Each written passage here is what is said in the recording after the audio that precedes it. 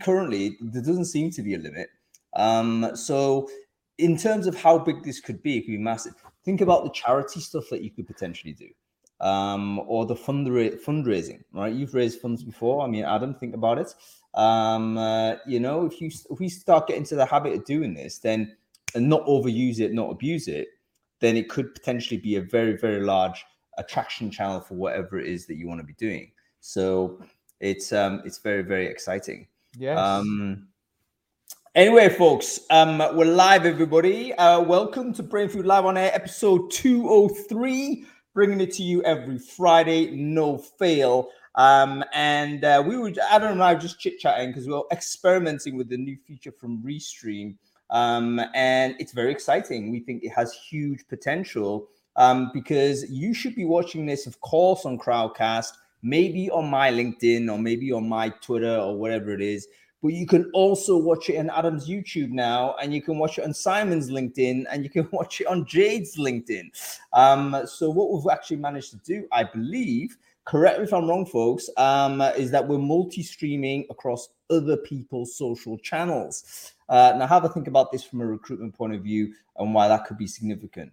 You could be interviewing a hiring manager, doing it on live stream, and then getting your entire team to restream that conversation out. Do you not think that would be massive distribution for your job and for your EB? It could be huge. Nobody else is doing it apart from us. So well done, Brainfooders. Well done, Stephen O'Donnell, by the way, the first guy who showed me the technique and how to do this. But yeah, I do think this is a game changer. Is it not? Anyway, let's do some sound checks to make sure everything's okay. Folks, if you can hear me all right on Crowdcast, please do let me know. Let me know in the chat there whether that's fine. If you can hear me on LinkedIn or Facebook or wherever it is that you're watching, drop me a comment in there and let me know you can hear me there also. 4chan. 4chan. I'm not quite there, mate. I streamed it to my 4chan. I hope you didn't. I don't want to sort of attract certain types of people. I think, if we keep some sort of distance, that would be all good. But yeah, I think people can hear us fine, which is good stuff. So let's get on with the chat. We have to, of course, thank our sponsors every week, folks. Without sort of our sponsor support, Brainfood Live does not continue. We know times are tough also, but it doesn't stop them from making sure these conversations keep going. So I have to thank our sponsors. This week, our sponsors are Greenhouse, one of the leading ATS providers. Certainly in the new wave, they've done some fantastic things. I know a lot of you are very popular, sort of very avid users of the software. And if you remember the Brainfood sort of what the recruiters want survey 2 years ago, Greenhouse were way out in front as the most popular ATS for the community. So do check the company out. They've had some tough news, of course. Yesterday, they had to make some cutbacks. That's not unusual, I'm afraid to say. Almost all businesses that are servicing our industry, I think, are feeling that pressure as well. We've simply had to redraw sort of our ambitions in terms of where we're looking at in terms of global growth and economic growth and so forth. But do check Greenhouse out. They're still iterating on great products. They've got 3 great products actually already released in Q1. This is a salary transparency tool, which we all care about. This is also a personal goals manager as well, which can help teams kind of align on goals and what they want to do and maintain accountability. And they've also got a new onboarding product as well. So do make sure you check out Greenhouse. I'm going to share their latest features here. Oh, by the way, they've actually got 2 sessions where they're sort of doing a how-to on these features. So if you are a Greenhouse user, you probably want to sign up to one of these webinars. I think they're happening early May. And they can basically give you the best practice on how to use them if you do want to get involved. So check it out over there. There is the link, and I'll kind of loop that around as well a bit later when the sort of at the end of the show. Okay, cool. Let's get on with our chat. Adam Gordon, good to see you in the co-pilot seat as usual. How have you been? And how was your week, sir? Was it as fun as you imagined? Yeah, I've had a really great week. I've got absolutely no idea what I did. I can't remember anything about it. That's the sign. That's a Scotsman's sign of a great week, folks. No drink or drugs or anything. I just can't really remember. Collapse. By the way, I've adopted your technique of doing non-alcoholic beers, which I was a skeptic of for a long time, because I thought, you know what, if I'm not drinking alcohol, just go and buy something that's obviously non-alcoholic. But I've discovered it's very hard to do that in a pub, because you either drink the soft drink too quickly and you have to keep ordering these Cokes and your teeth start rotting, or you end up like ordering a cup of tea at like 11 p.m. or something. You know, guy doesn't want to make you hot drink. So yes, basically non-alcoholic beer is the way forward. This is it. It's the future. Unfortunately, as is very unusual, I remain a step ahead of you, because I'm having a lot less of those now because of the carb content. Now, the carb content turns into glycogen in your system, and that's just sugar. So although it doesn't taste sweet, still makes you fat, or makes me fat. So I'm having a lot less of them. But one thing I do have is I have tonic water. I have low-calorie tonic water because it's got quite a sophisticated flavor, and you don't guzzle it. It's nice. I can't like I just quaff that too quickly. So I need to find a solution, because I'm also too fat. So I need to do something about that rapidly. I'm going to like hot countries in about 2 weeks, which means basically I'm gonna obviously enjoy the beach. Which also means I need to lose this belly ASAP. I might well go on like a fruitarian diet for next week or so. See what happens. Just don't eat food. Fruits rammed with sugar. Sugar's fine. It's carbs that kill you. Anyway, let's get on with it. Did you read the newsletter? If so, what was interesting, man? Yeah. Let's talk about Andy Owen first, the Pity City CEO. Right. So she did a pep talk with her sales teams, and it came across as really patronizing, and she used some quite strange language. Anyway, the main point is, however, somebody recorded it and shared it online. Now, no matter how much of a doofus your colleague is, I feel like you should really just keep these things inside the business. She wasn't being like hyper offensive. She was just being a bit patronizing. There's a lot of this happening, doxing, right? And it's like the crying CEO put it online, didn't he? That wasn't doxing. He just did it. But as you said in the newsletter, I do think that I do think that it's really tough to be a CEO these days. You can't, like, anything you say, somebody doesn't like it, and because everybody's got a different perspective as well. You could say something that some people are motivated by and others think is crass or whatever. It's really hard to lead, and but then again, they get paid the big bucks for that particular reason. Danger money. True. It's danger money, but you know what? I do have sympathy for it. Folks, I don't know whether you're aware of this particular episode, but it was a CEO of, I think, some design company. She did an internal Zoom. She used a few terms. Again, weren't terrible. But the pity city was one of those. So she was kind of shaming these salespeople for complaining or something. And someone obviously recorded that and, blasted it out online. And this lady got absolutely roasted. Andy's a woman, by the way. She got absolutely roasted for it.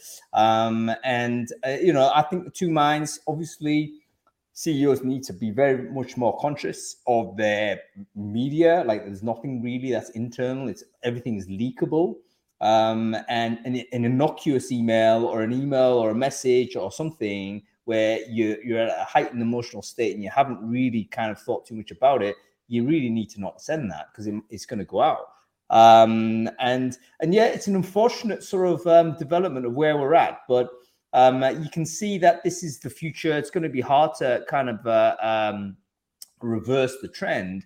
And I think we're just going to have to assume that everything might just be broadcast. And, that's a sad situation, because if you look at anybody's private DMs or whatever, there's a sackable offense in that if you go back far enough, there's a scandal. I'm waiting for it. I'm waiting for someone to fish out a Twitter DM from 2010 or something, and there's some sort of offbeat joke that was totally right in context, but these days is like completely destructive. It's gonna happen, isn't it? I know. So one interesting factor is the ruthlessness that's often needed for somebody to progress their career to the hot seat of CEO is often slightly in conflict with the empathy they need to immediately start to be able to, convey. These two things are not always inbuilt to the same individuals.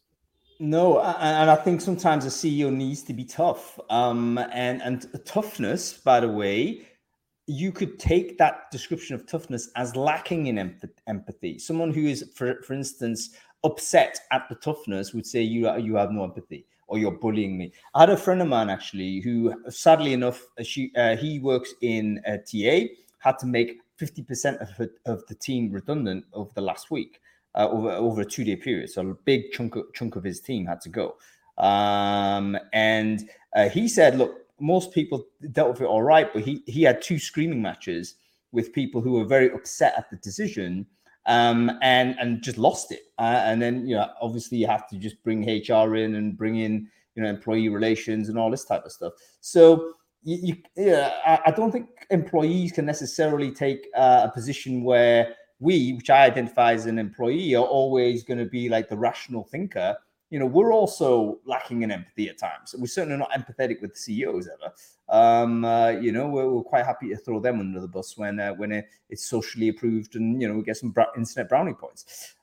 So yeah, it's really tough. But maybe the future is automated CEO anyway. Get rid of the problem by getting rid of the biological human. Just get a robot to do it. There was also an element of it which was really it was salespeople, right? She was talking to, and she was saying basically, stop crying that you're not going to get your bonus and just smash your targets and make sure you get it. There was some sort of suggestion that she was saying, I'm getting my bonus anyway, so I don't care. But I didn't actually hear that in the clip I heard. No, it turned out she got her bonus anyway, and it wasn't discussed in the call. So that obviously added to the story, and hence absolutely accusations of lack of empathy, I think, are accurate. All that type of stuff is totally correct. But the wider story is like, can a CEO actually have a tough conversation privately? Or do we now need to assume everything is public and just behave in that way, which I think will reduce candor. If everything is automatically public, think about all the private conversations you have with your partner or your family or your friends or whatever. If you knew all of that's recorded and could be live streamed, you're going to stop talking to them. So I think we're encountering a problem. Interestingly enough, I surveyed the Brainfood community about that on the newsletter, and most of us were pro doxing. It's like quite a disappointing result. Everyone saying, yeah, she deserved it. I was saying, oh my goodness, we have a very unsympathetic crowd here. But there we go. There's that's what we're looking at. Give us a couple more.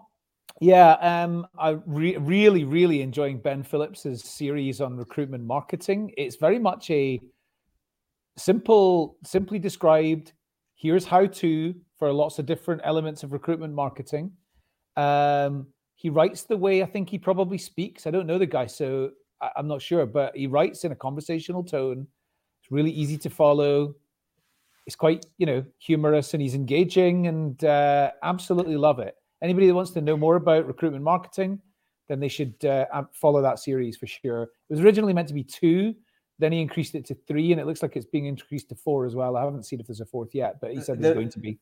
There is a 4th. I'm gonna have to stick it in because I've put 1, 2, and 3 into the series. It's a really good series. Ben's actually a very obviously very credible individual, but he's quite a new writer. So I don't think he kind of did a lot of this blogging business. But he started this journey, and I think it's very fresh because he's coming at it, having not done that a lot of writing, and I think it's very accessible, which a lot of the how-to stuff sometimes can be a bit obtuse, but anybody can read this and get it. And I think, number one, great refresher for anybody who already knows the material, but it's a great refresher reminder.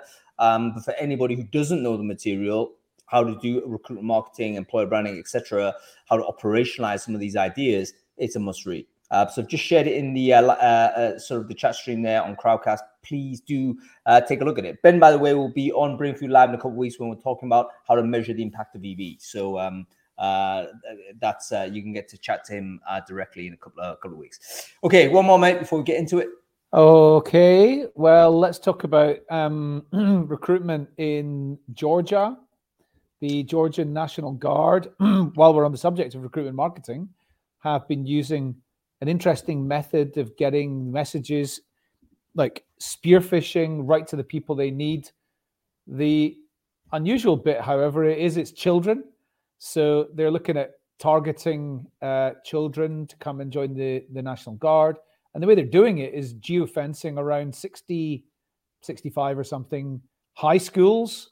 And so people on their mobile phones are getting messages coming in based on the location, and the location being the school.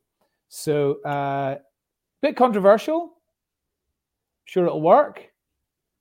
We need to be a lot more focused with our own recruitment marketing. I never thought I would say we need to look at the Georgian National Guard as being, the ones as the case study to follow, but there we go. Yep, I think there's two elements here. I think technically, we can understand here is a really smart and effective method of recruitment marketing. Think about like sending a geofenced app to a mobile device to where a bunch of people are going to be around. For instance, this week, obviously, we had Unleash in Las Vegas, Unleash America, apparently a massive event. If I was recruiting a recruiter, I would be using a geofenced ad in the Bellagio or something, and I'd be sticking ads out there because this will basically distribute to an audience that's highly likely to be within our space. So I think conference-based recruiting, this makes sense. If you're recruiting people at a university campus, that the STEM department is in this area, just put the ads in wherever anybody walks past the STEM sort of lecture hall. Every time they do that, comes an advert. Very, very smart. So I think technically it's there. Give me a sec. But obviously we're not that comfortable with recruitment into military in many cases, and particularly not for younger people. So I don't think they're quite children. I think maybe that's the politics of the publisher coming out. I think he intercepts quite left wing, but I don't know what qualifies as a child in the US. I mean, is it under 18? In which case they probably are kids. Why don't we do why? If I was HSBC, I'd probably just aim lots of adverts. Like if I was HSBC in Canary Wharf, the Barclays building's just the other side of the plaza. Blitz the entire building with adverts for working at HSBC. I don't think people know about it. I mean, folks, have you tried geofenced, geo-targeted advertising? So this is going to a mobile device. We don't care about the web. We're literally going to stick it in your mobile device, tracking GPS. There's a few companies that do this. Crouton, quite right, Stephen. They're one of the businesses in the UK that are doing this. But have you thought about this? Do you know of a supplier in your industry that also does this work? It seems to make sense to me. And because you can, there's certain people that just simply, why would they ever be there? If I'm recruiting a sewage worker or something like that, go to a sewage place. You know what I mean? Who else is going to be there?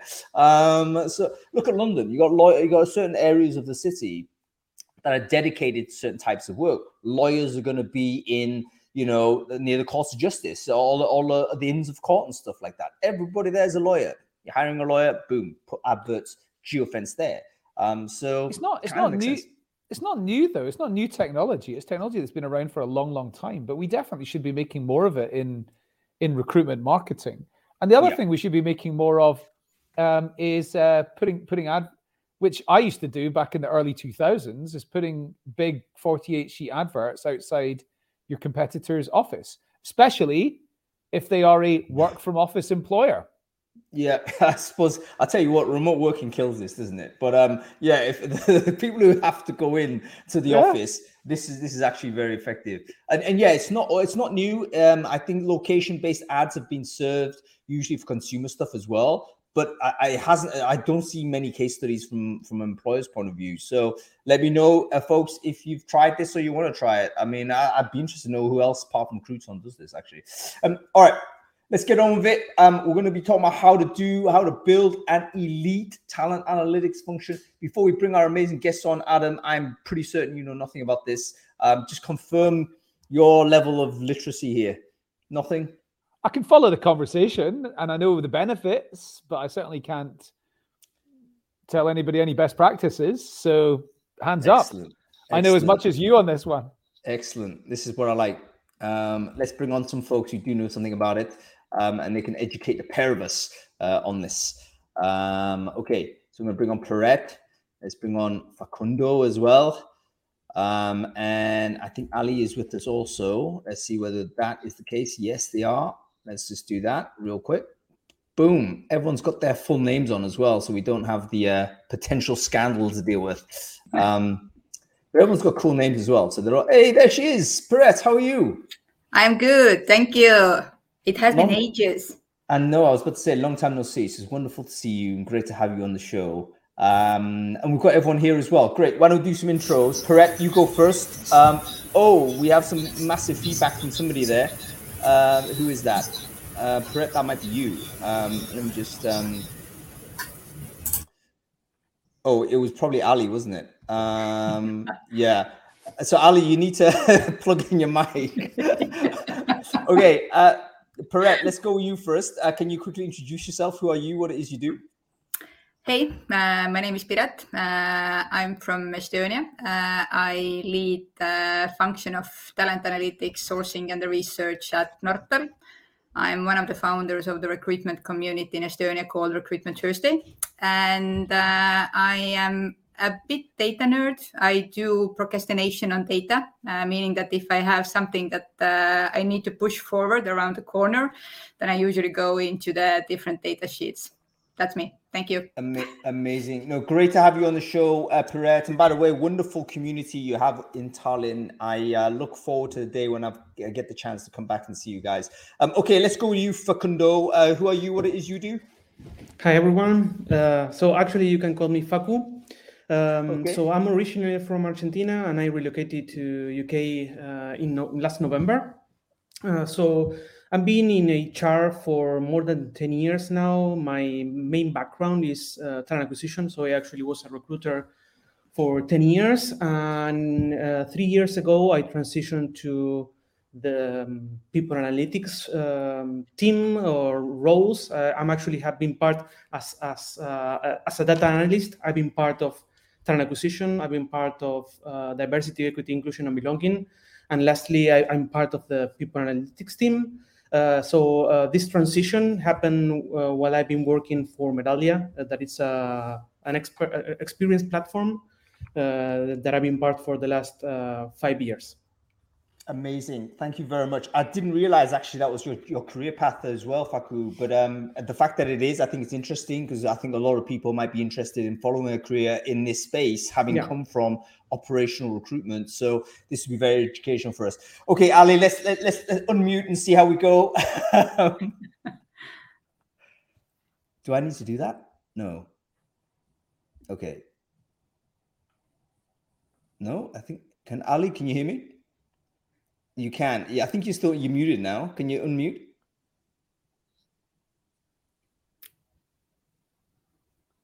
Oh, I think if you hover over the window, there should be like a little modal pops up, and you could kind of click out of that. Oh. In any case, I think we'll get there. I think it's probably on the desktop, isn't it? So Ali, do you want to... On the window. Yeah, it's on the windows. So if you hover over your own face with your cursor, something should pop up and then you should be able to... no? Toggle a mic. I don't think I can do anything from here.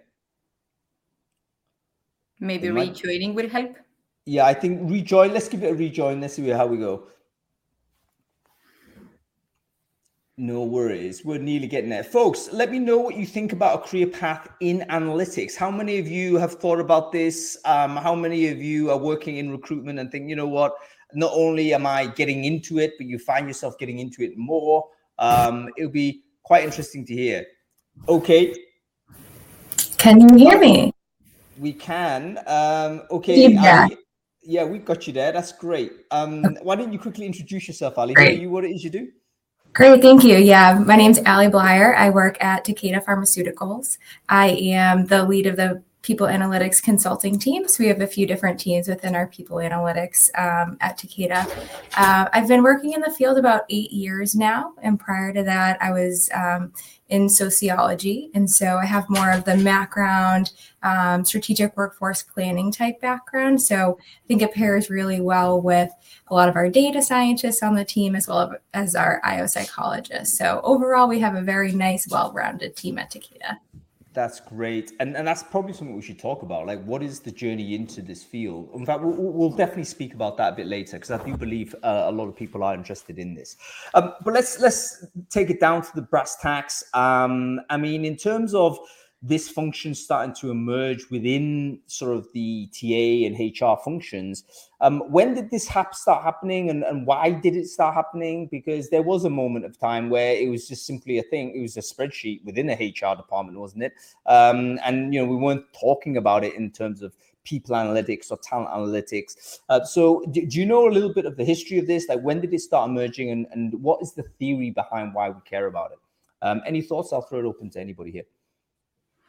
I can potentially open up. I think that the talent analytics or the recruitment has been evolving quite a lot during the years. And one of the things that every business wants to have is we want to sneak around the corner. We want to see the future. But to actually understand the future, you also need to look at your current flows. You need to understand what are your pipelines, what are your bottlenecks, how you can improve. And if you don't have a data, then you don't know how you're doing and where you could actually improve. So it is, the businesses are growing. This is the ambition, and strategy from this has been actually involved talent analytics quite a lot as well, I believe. Can you tell us when the department emerged within your respective companies? So if Nortal, for instance, did that exist before before your arrival in the business? Same with you, Faku, and also Ali. Like, when did these things start happening? Did you see it happen, or was it already sort of in existence when you joined the business? Yeah, so I can share my experience here. So the people analytics department inside HR in my current company has been for more than 5 years, I would say. And basically the need inside the talent acquisition team appeared like 3 years ago. That is when, you know, I started like my transition from recruiting to the data analysis type of role. So I believe that this need for this role inside TA is basically like an evolution, right? So the business have been becoming data driven in the last 10 years. Then HR catching up with the people analytics function inside, and then basically it's a matter of time that each department will have this need of and it's also about this how we are specializing, how our knowledge has been getting more deep inside all of these different roles that we have in HR. So yeah, I believe that is part of this trend of, we are all getting like super focused on things, and now we have this role inside TA. Thanks, Faku. How about you, Ali? Explain to me what the role is within Takeda. So you mentioned it was consulting. Does that mean you're actually consulting externally, or is it consulting within the Takeda itself? Yeah, great question. I'm internal consulting. So our team has been established in its current form since I started about 3 years ago. Takeda is interesting. It was founded in 1781, so it has a long history, but has not had a people analytics team. Shire was a company that Takeda acquired 5 or so years ago. Don't hold me to that date, but and there was a people analytics team at Shire. So my old manager was at Shire, and then started building out the Takeda team post-integration. So we're relatively new compared to the history of our organization, but really impressed with all the work we've been able to do so far. And in those 3 years, we've doubled in size and hopefully continuing to grow. And through that, we've built out a couple different pillars within people analytics. So we have the consulting, so that's my team. And we work really closely with our senior HR leaders to think about how to use data to make data-driven decisions. We consult on like, how do you think about metrics and KPIs and data, and how do you use our tools and technology and translate some of the great work that my colleagues do. Maybe that might be a little bit more advanced for an HR colleague.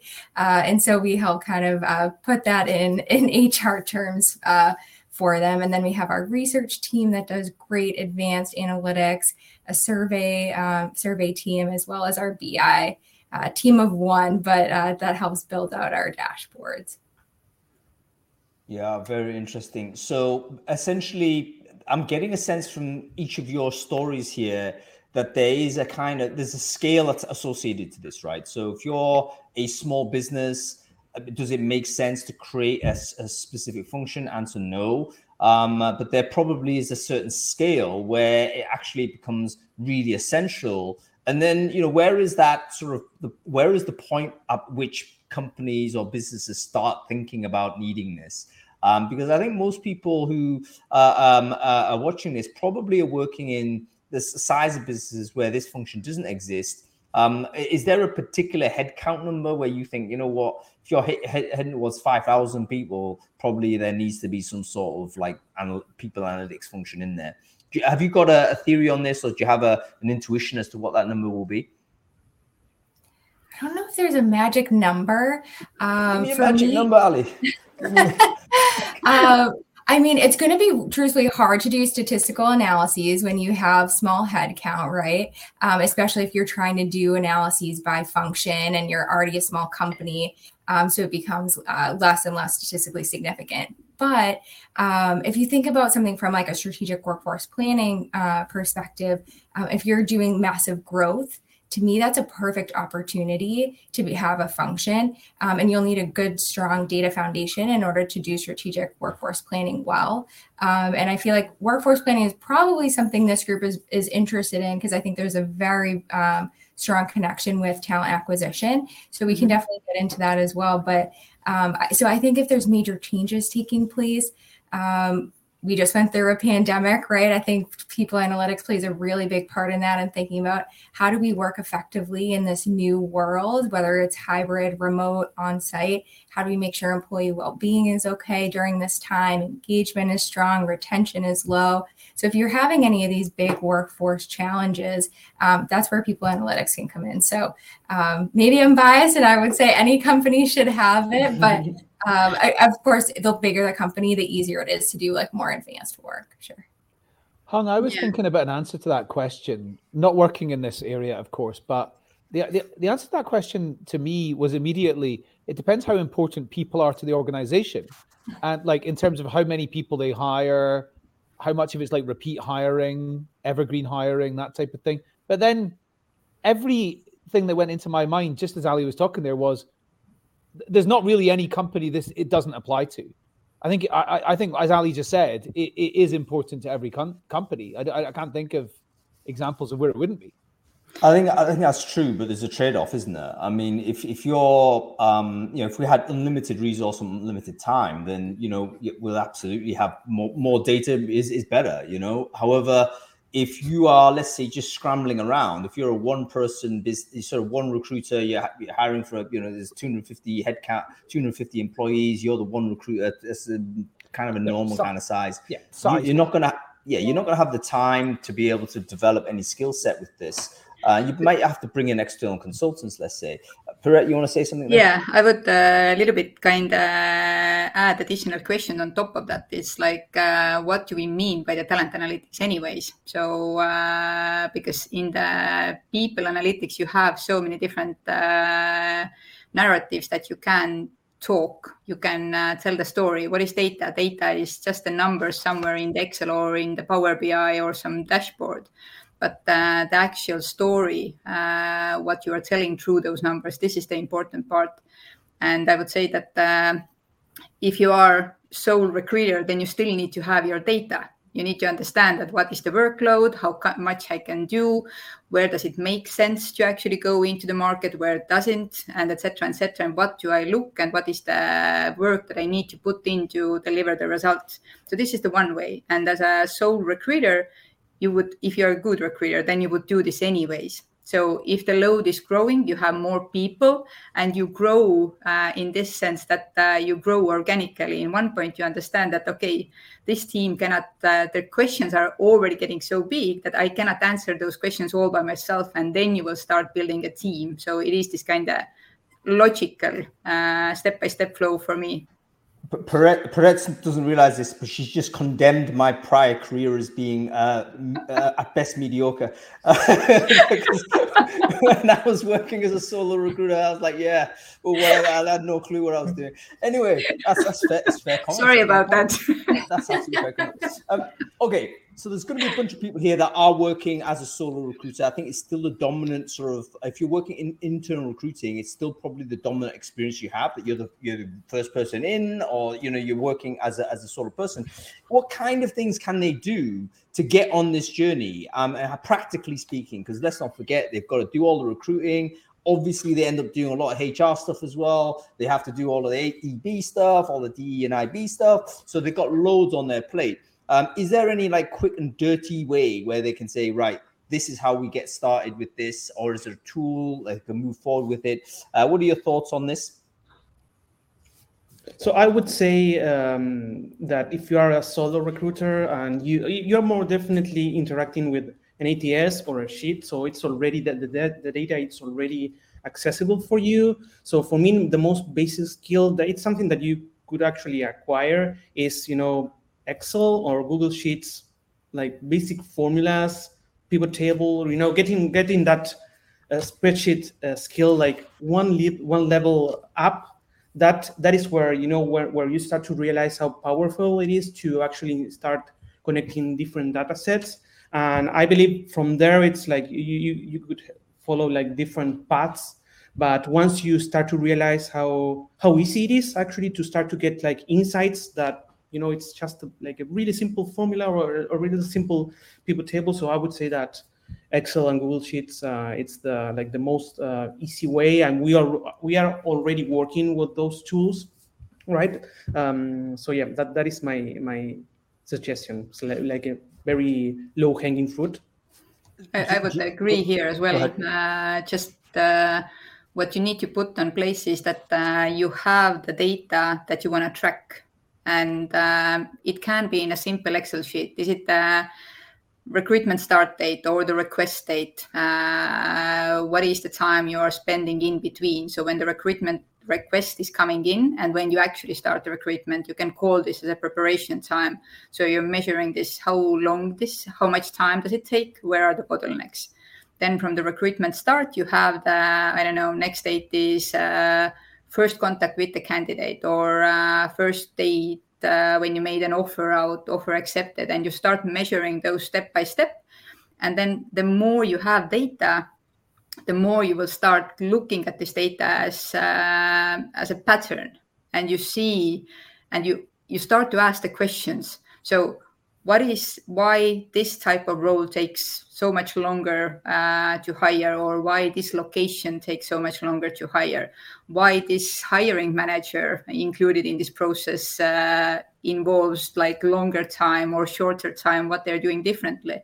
So you start noticing those patterns. So if you start with those easy steps, then the more you evolve, the more questions you have, the more curious you become. Then you will add another layer and another layer. So it evolves. You know what? This is, this is just the data-driven story, isn't it? Like, how do we become more data-driven? I think all of us are familiar with that kind of concept, and very, very few recruiters would ever contest the value of becoming more data-driven. And what we're saying here is simply we have to do more documentation, have to do more recording. Gavin, quite right. How do you capture the data? Ideally, it will be automated in some way, or you create a system that automatically collects this. But yeah, without it, you're probably going to have to just manually do it, which is obviously not ideal. But the tools are getting better. And obviously, everyone's keeping an eye on what's going on. ChatGPT has to be mentioned at some point. Any of these generative AI tools that are out there should actually help tremendously with regards to reducing the workload, with regards to capturing data, manipulating data as it comes through.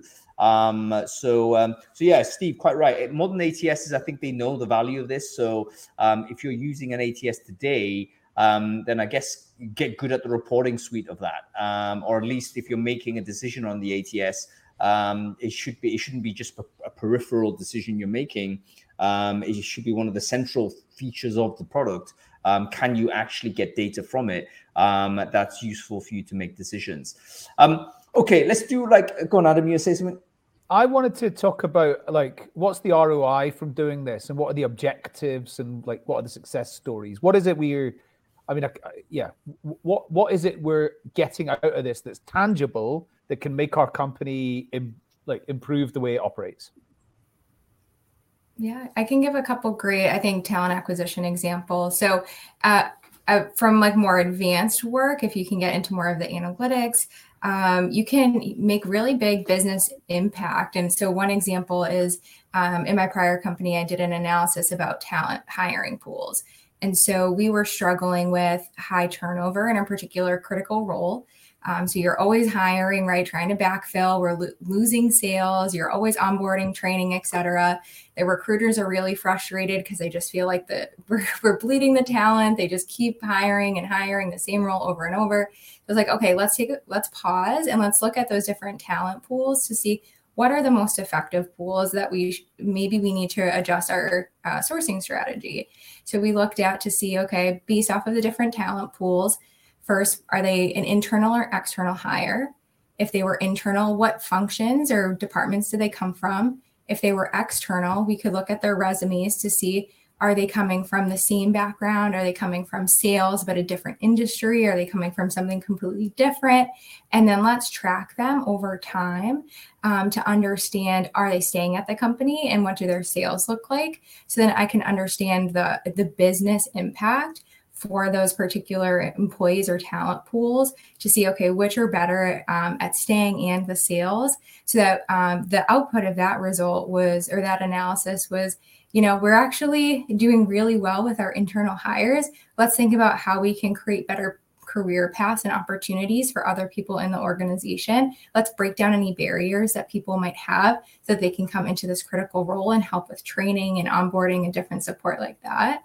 And then externally, we found that there were a couple of talent hiring pools that we didn't think were great from anecdotal evidence, but the data actually said otherwise. So then it's like, okay, how do we change those strategies to try to target those different types of employees? And that then actually reduced turnover and increased sales. So there can be really big business impacts. If you're a smaller shop, I don't think you're necessarily going to be able to do that. But you can identify areas of why are we struggling with time to fill? Is it maybe a hiring manager that is the challenge? Is it the location? Is it the market? Is it the skills? So there are some other tangible questions with smaller organizations that you can try to target.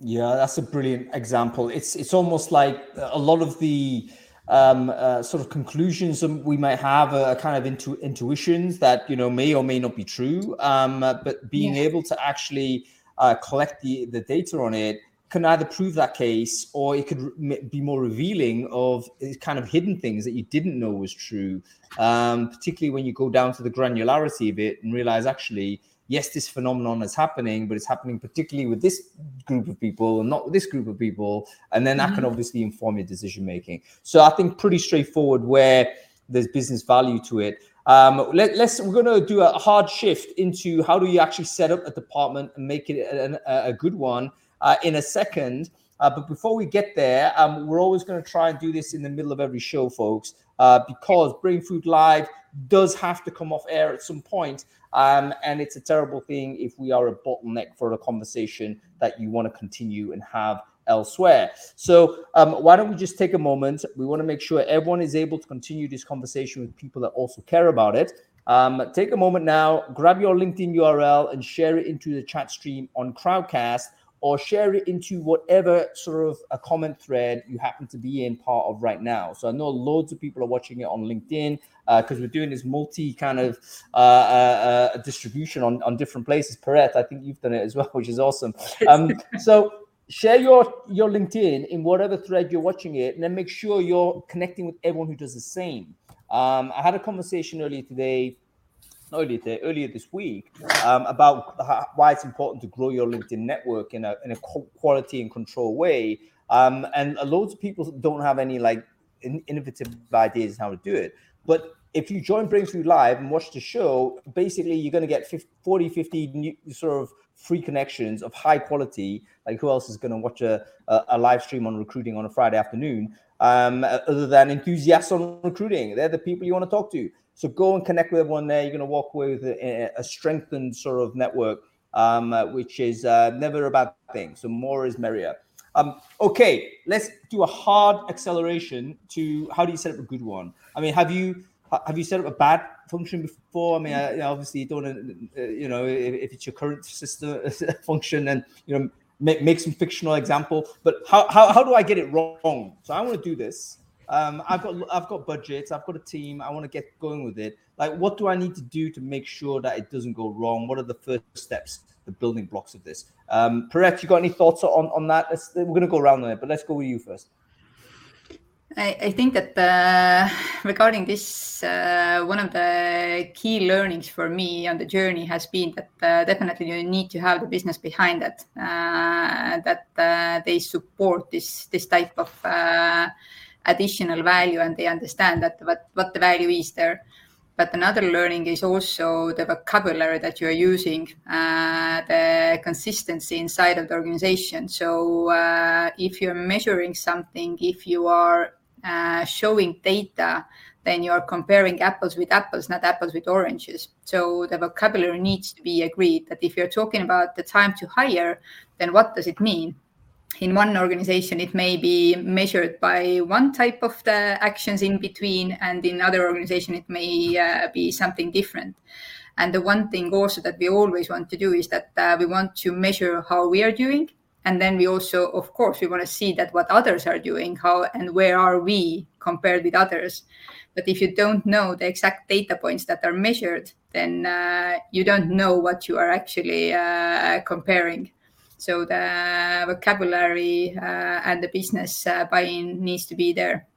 All right, some brilliant examples. Folks, make notes on this. I think everyone's going to come up with some really great sort of things to talk about. The business backing, we all know that, right? So I'm going to skip over that real quick, but you have to win sort of the argument. You've got to get the backing, because if you try and just build this, no one knows what you're doing. That's just a change management error. You've got to get their buy-in before you get in. So number one, we know this. Secondly, the vocabulary's got to be correct. So you've got loads of like metrics out there. Does it mean the same thing to everybody? Time to hire is a classic one. Is it when the requisition is actually made? Is it when you post the advert? Is it when do you know you need the role? Is it when it appears in the ATS? Let's make sure we have a clear definition. So I guess the way to do that is to actually have a glossary at one point. So a consultation period, everyone has to kind of contribute to that consultation. But at some point, someone's going to say, look, this is what we mean by this metric. And if you want to talk about something else, then please, you got to use a different term. So get the taxonomy right, get the terminology right. Yeah, also, if I may add one final thing from my side also, which is really important, is that if within the recruitment teams, if we start talking about the data, then quite often the first impression is like, so you want to start measuring me? Or it's like it's not the fright per se, but it is this kind of why, what I'm doing good, and etc. But the data is not there to be your enemy. Data is there to actually protect you and teach you and give you also the platform to learn and develop. So those data topics and those discussions within the team as well, that why do we do, what do we do, and the transparency around that, this is also really crucial. Okay, so there's basically four things there. The final thing that Piret mentioned was very, very important, is that the team itself, as in the recruitment team, may actually have resistance to this concept because they see it's like, oh, it's more performance management. And that's not what the purpose is. The purpose is, look, we're going to try and identify where the issues are within the system so that we can apply better sort of solutions to it rather than just like go through the grind. So I guess there's a communication process. and also the getting the buy-in also needs to include the team as well. It's not just the leader of the organization saying we're now rolling this out. You've got to bring the team along with you. Okay, and the third thing I don't want to forget, just to remind, but the third thing that Brett mentioned was that you ultimately want to get to a point where you can benchmark against competition. So you get some sort of sense as to where you are if you're recruiting against direct competitors, either in industry, in region, or for a role and stuff like this. Okay, Faku, let's go to you. What other things do you think need to go into place at the very start of the process when you're building the function that's going to help you succeed in the long term? Yeah, so I believe that there needs to be some clear expectations of what deliverables will mean, like, you're being successful, you're doing well. So, setting those expectations, like clear expectations. And I believe that, being able to start showing results in maybe the first quarter, right? So what could we expect by the end of, a quarter of this function? That first period of time, it's for me, it's vital. So everyone understands, start to actually see the fast results of why we are doing that.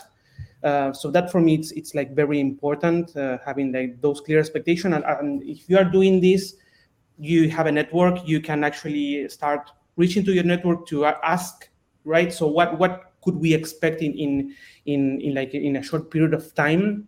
So I would rely, if you don't have anyone against to benchmark, inside your company, go to your network and start like asking, what do you do in that first period of time? Because that first period for me, it's vital. And I would say, on regards of this role, I believe, as I mentioned before, that this could be like a really good opportunity for someone in your team to be developed. So for me, it's a really good career development opportunity. If your team is big enough and you have maybe that person already in your team that it's likes numbers, likes metrics, it might be already running some numbers. So I don't know, that is my suggestion that could happen also. It could be like a potential career development for someone that is already in your team. Faku, what would be the... Go ahead. Faku, what would be the sort of elements of, let's say, somebody coming from a recruitment background? What would the kind of behaviors and like interests that they have be most likely to go, hang on, you should be working in this area? Yeah. So I mentioned before this Excel or Google Sheets formula skills. You can develop that. But what I believe are good skills, some things that will make you give you a hint that this person might be good for it, is attention to detail, problem solving. Because in the end, I believe that this role, even though you're interacting with data sets and ITS, I don't know. This is my day-to-day job, and I believe that I face technical challenge on a daily basis, right? So on behind the curtains, when you are talking about talent analytics, even though we're talking about people, even though we're talking about talent acquisition, these are technical challenges, and there are some people that like technical challenges. So coming back, problem solving, ensuring technical challenge, attention to detail. And one thing for me that it's really important is that this person is people oriented, because it's very easy to get lost with the numbers and you forget that you're talking about people. So maybe it's counterintuitive what I'm mentioning, but you need someone that actually cares about people, because when you start talking about numbers and metrics, it's very easy to forget that it's people. So having that connection, so that balance between this numerical side and this people side, I believe that is what it takes to be successful. I'm going to generalize here a little bit, but I think you've just described a typical talent sourcer. Okay. They're good at looking under rocks. They're good at trying lots of different things. They're good at using technology to create solutions. They're good at using data. So I think that's a good background in it. Yeah. So I was a talent sourcer. I could definitely connect, when I was trying to do some headhunting, where I find it, how I found the email, that type of things that, gets you really excited. I know it was my case at least. I get that type of excitement also working with the metrics. So I agree. It's someone who basically a technical source or someone who gets into it and lost into the sourcing, I think is the right thing. I do disagree. You need to be a people person, though. I think you could have a completely anti-social personality and be a hugely successful analytics person. I just want to open it out there for people who are, misanthropes. This is a career path that could be very good for you as well. Let's go to just to quickly reiterate what Faku said, which I thought was really, really important. The expectation setting, like when you're setting up the function, all right, you're doing this and you're getting on with it, but the business needs to know what the heck they're going to get from this, and can you secure a quick win? So we know that this is a long-term value, but sometimes in order to give yourself the chance of that long-term happening, you just got to throw some sugar to the crowd, so to speak. You got to give them something early and to make sure that, the pressure comes off you just somewhat. I think a really good tip for any change management anyway, but I think very valid here. Ali, you got the short end of the stick because Perret and Faku have said some amazing things. Have you got anything else that you can add to what they said? How do you set up a great function? How do you avoid making mistakes, in setting up something that would kind of fail or struggle as it goes on?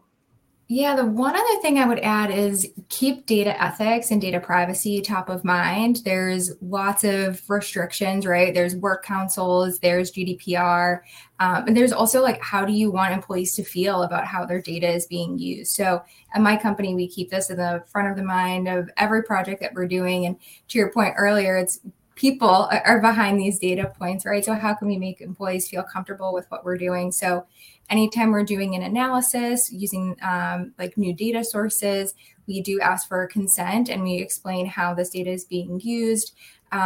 There's so many different use cases for various data points. And sometimes we might get a little frustrated of, oh, shoot, we asked for consent to use it in this way. We would love to do something else, but, we didn't ask for that consent. So no, we can't do that unless we ask for permission. Again, all of our surveys have really elaborate consent and making sure employees understand how we're using data.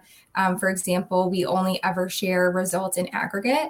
So like that example I just shared earlier of understanding talent pools, I'm not looking to see, okay, Allie Blyer, she was here for 2 years and these were her sales. That's not kind of the business we're in. It's more understanding in aggregate. So it's okay, Allie's background was sales. Great, let's look at all of the sales. How are those employees doing over time? And also like we don't necessarily do reporting, but all of the like presentations and sharing out, it's all in aggregate. And it is hard when in the past, we've had the CEO saying, oh, this number is scary to me. Can you tell me the team or people? And we've had to tell the CEO, no, we can't, which is a little bit scary to do, but like we really uphold the ethics that we have in place. So definitely consider that as well as you're building it out. That's really, really important point. Folks, by the way, we're running out of time now, but if you have any questions for our guests, please use the Ask a Question feature at the bottom of the screen. We're going to get to that in a second. But Ali, I just want to thank you for your underlining of the point on data ethics. I think I forget where I read this report, but it was related to AI and automation. But I think it's adjacent to what we're doing here, where you've got something new coming into a business, and you basically get hostility, or at least ambivalence stroke hostility from the rest of the employee base if they don't feel comfortable with what you're doing. So you've got to get them involved. You've got to have an explanation that they can understand as to why you're getting this data. You've got to give assurances and stick by them, as you mentioned, Ali, even if it means facing up to the CEO. And imagine if you actually did disclose who it was, and that actually was leaked internally also. You're never going to get anybody cooperating with you again because it's a huge betrayal of a promise that was made. So all of these things, I think, are really important, not to tack on, but really to bake into your approach before you go on. This data is powerful, it's important, and there's a huge responsibility associated with it if you're going to get the consent of the people to give it to you. So that's very, very critical part of how this works. Okay. Let's go to the questions. My attempt to solicit questions has generated no extra questions, which is great. We've just got one residual question to deal with, and this is from Megan. Let's read this out. Megan saying, okay, curious about how you benchmark against competition with respect to PA. Well, what is that? People analytics, yeah, RecOps and TI metrics. How do you benchmark against competition? Okay, so I guess maybe one of these things is, like, doesn't everyone have different metrics? And Perrette, to your point, maybe they have the same terminology, but it actually means something different. So is that even feasible to compare across different companies when there isn't really a consistency of how you do the measurements?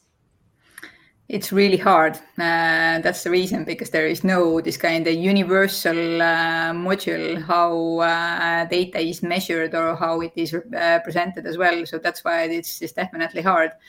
But how you can do, and why networking is really important, is that you go to your peers in the market and you ask how they are doing. And if you have a good enough relationship, if you have strong enough community in your location, then you can actually get this information, and then you can actually dig deeper as well and ask, like, okay, your data, how do you measure, what do you do there? So this is the essence, but there is no one universal truth. There are some reports that big providers or the tools, also applicant tracking systems, are producing. But again, this is something that you cannot put the finger on exactly always, that what is the timestamp, where is the beginning, where is the end. Yeah, that's really good. I mean, basically, communication with your colleagues, I think you can evolve a standard through that dialogue, can't you? Because, why reinvent the wheel? If someone's actually deployed something and it makes sense, then okay, let's go with this. Where would you suggest people connect? I mean, obviously people can connect with you guys here. We're doing the show, but are there online spaces that, particularly focus on this, that are worth, people join that space or join a newsletter somewhere that focuses on this? Where would they be educated on people analytics? Regarding talent analytics, I don't have anything really specific to offer, but there is a really interesting group that is around Toby Show, which is related to the talent intelligence. So that might be definitely a pool where to tip in and read about this topic as well, because it opens the full another world outside of talent analytics. And the talent analytics and talent intelligence, they are different beasts, Yeah, it is slightly different, but I think you're right. Talent Intelligence Collective by Toby is a really, really good community, and it will include a lot of the people, even though there are differentiations. Yeah. People who are interested in data, and people, generally speaking, will aggregate towards there. I think David Green on LinkedIn has got an amazing newsletter, a big summary thing. I think that's people analytics, but again, someone pull up David's newsletter and share it in the chat stream. I think that's really good. Well done, Ali. Thank you so much for sharing that as well. Absolutely, yeah. Join these groups, folks. This is going to help you get on. Okay, we've got a couple more questions coming through, so let's just blast through this real quick. Okay, Rob saying, okay, what do you do when you inherited data? So joining a business, ATS is there, but it's a mess. Obviously, no one's maintained it or whatever. Do you start again? Do you think, right, nothing happened prior to me turning up? Or do you spend time digging into it? How do you make that decision? I mean, sometimes it makes sense not to look at it, right? It's a complete mess. It's like, I don't have the time. What are your thoughts? Have you got an experience? Anybody want to share some? How about you, Faku? You want to answer this one? Yeah, so I actually had that experience where when I started my started transitioning, back then I was using Lever, and I had to figure out how to export. So it's like it took me that first quarter that I mentioned when I started doing this. It was me dealing with a system where I have really few support, because the person that set this up and the former members weren't there, right? So it was me with the system figuring out. So those are things that happen. So it's going to depend on how much time you can invest on those things. It would be ideal to hit the button and reset, but that is not the reality. Maybe you're with an ATS for a long run, so you will have to eventually figure out how things are working. And if you are working actually with an ATS, you might have this support people that should help you with that, figuring out how to do where this information is leaving, what these columns that I'm looking over here means, and things like that. So yeah, it's something that you eventually will have to face, right? Follow someone else. I get it, Faku. I think there's a couple of things here. I mean, firstly, we don't choose our tools often, right? So we have to sometimes just sort of take what we're given, and we don't always have the option. And I guess you just got to estimate the amount of time you've got to deal with it, and kind of work around sort of that. So don't assume you have the toolkit. There's a company that deals with some migrations, Data Migrator. A friend of mine called Gerald Morgan. Maybe he's someone to speak to if you have a residual system you want to move to, you want to get some of the data out, you want some support. That organization might be able to help you with it. Okay, final question is going to go to you, Ali. We're going to go, how do you measure people the analytics function in terms of performance? So we're looking at, this is a meta-analysis, right? So how do we analyze ourselves? We've set this thing up. We've got this function firing. How do we know it's working? Sure. Yeah. I mean, there's a lot of metrics. As a data person, I love metrics, right? You can get very granular to understand, okay, how many requests did we get? What was our SLA? All those sorts of things. For me, I think more about the impact. So for me, it's more of the qualitative insights of, do my HR partners and business leaders feel like we're making an impact to their organization? So for me, that's really what I look to, and making sure that the HR community feels like they know how to use data, they know how to make their own insights. For me, wins are always when insights from my team can help drive policy changes at the organization. So anytime I see that, I view that as a success. So I think it's a mix, qualitative and quantitative. Reporting teams are going to be a little bit easier to measure from those like SLA type requests. So I think it just depends on like what your outcomes are. So always start with like, what are you trying to solve for? For me, it's those large workforce decisions. So it's understanding, can we make an impact there? Yeah, I think that actually might be a simpler question to answer than we might first appear, isn't it? It's like, what is the purpose of the function in the first place? Are we making that impact? Is recruiting improving as a result of some of our recommendations and our work? And that will tell you whether it was working or not. But in the interim, on your journey there, I think the requisitions you get or the interactions you have with the business might be a reasonable proxy as well. Like if you find yourself just sitting there chucking reports over a fence, probably not so great. But if you get managers or CEOs or people like that interacting with you with interest, then you can say, okay, we are making something of a splash. Folks, we are out of time. We're well over as usual. So people have got lives to lead. Not me, by the way. I don't have any life to lead, but our friends on the panel do. So let's let those folks go. Thanks everyone for watching. Thanks to our guest, firstly, Perrette. Great to see you. Wonderful to have you on the show. We'll surely get you back if you're up for it. Faku, great to see you as well. Thank you for making your debut on Brainfood Live. And Ali, thanks for coming on also, making your debut also. Wonderful to have you all on the show. I hope you all have a wonderful rest of the day, guys. Awesome. Thank you, everyone. Thank you, Hank, for inviting. That was great, huh?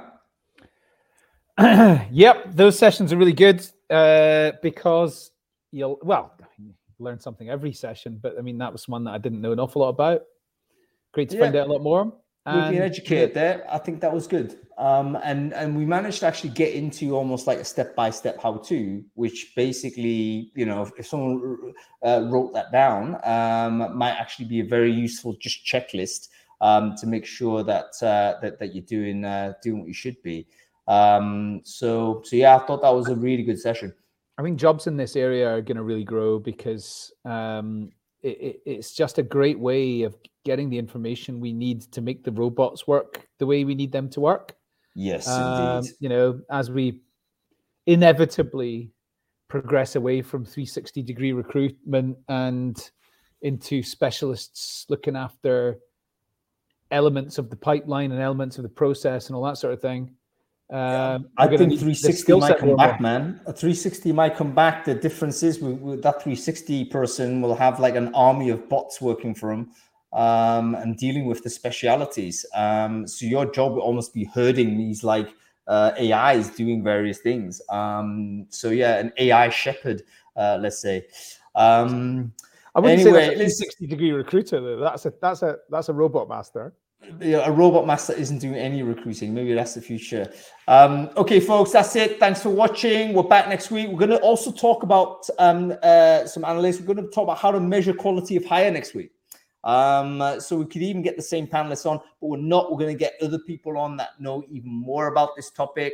How do you measure the quality of hire? That's a big topic. I think all of us are right up there. So make sure you follow the channel if you're interested in that. Follow my LinkedIn if you're also can't be bothered with the Crowdcast sign up, because I'll broadcast it from there, and register on the show when you see it. Okay, that's it. See you next week. Cheers. All right.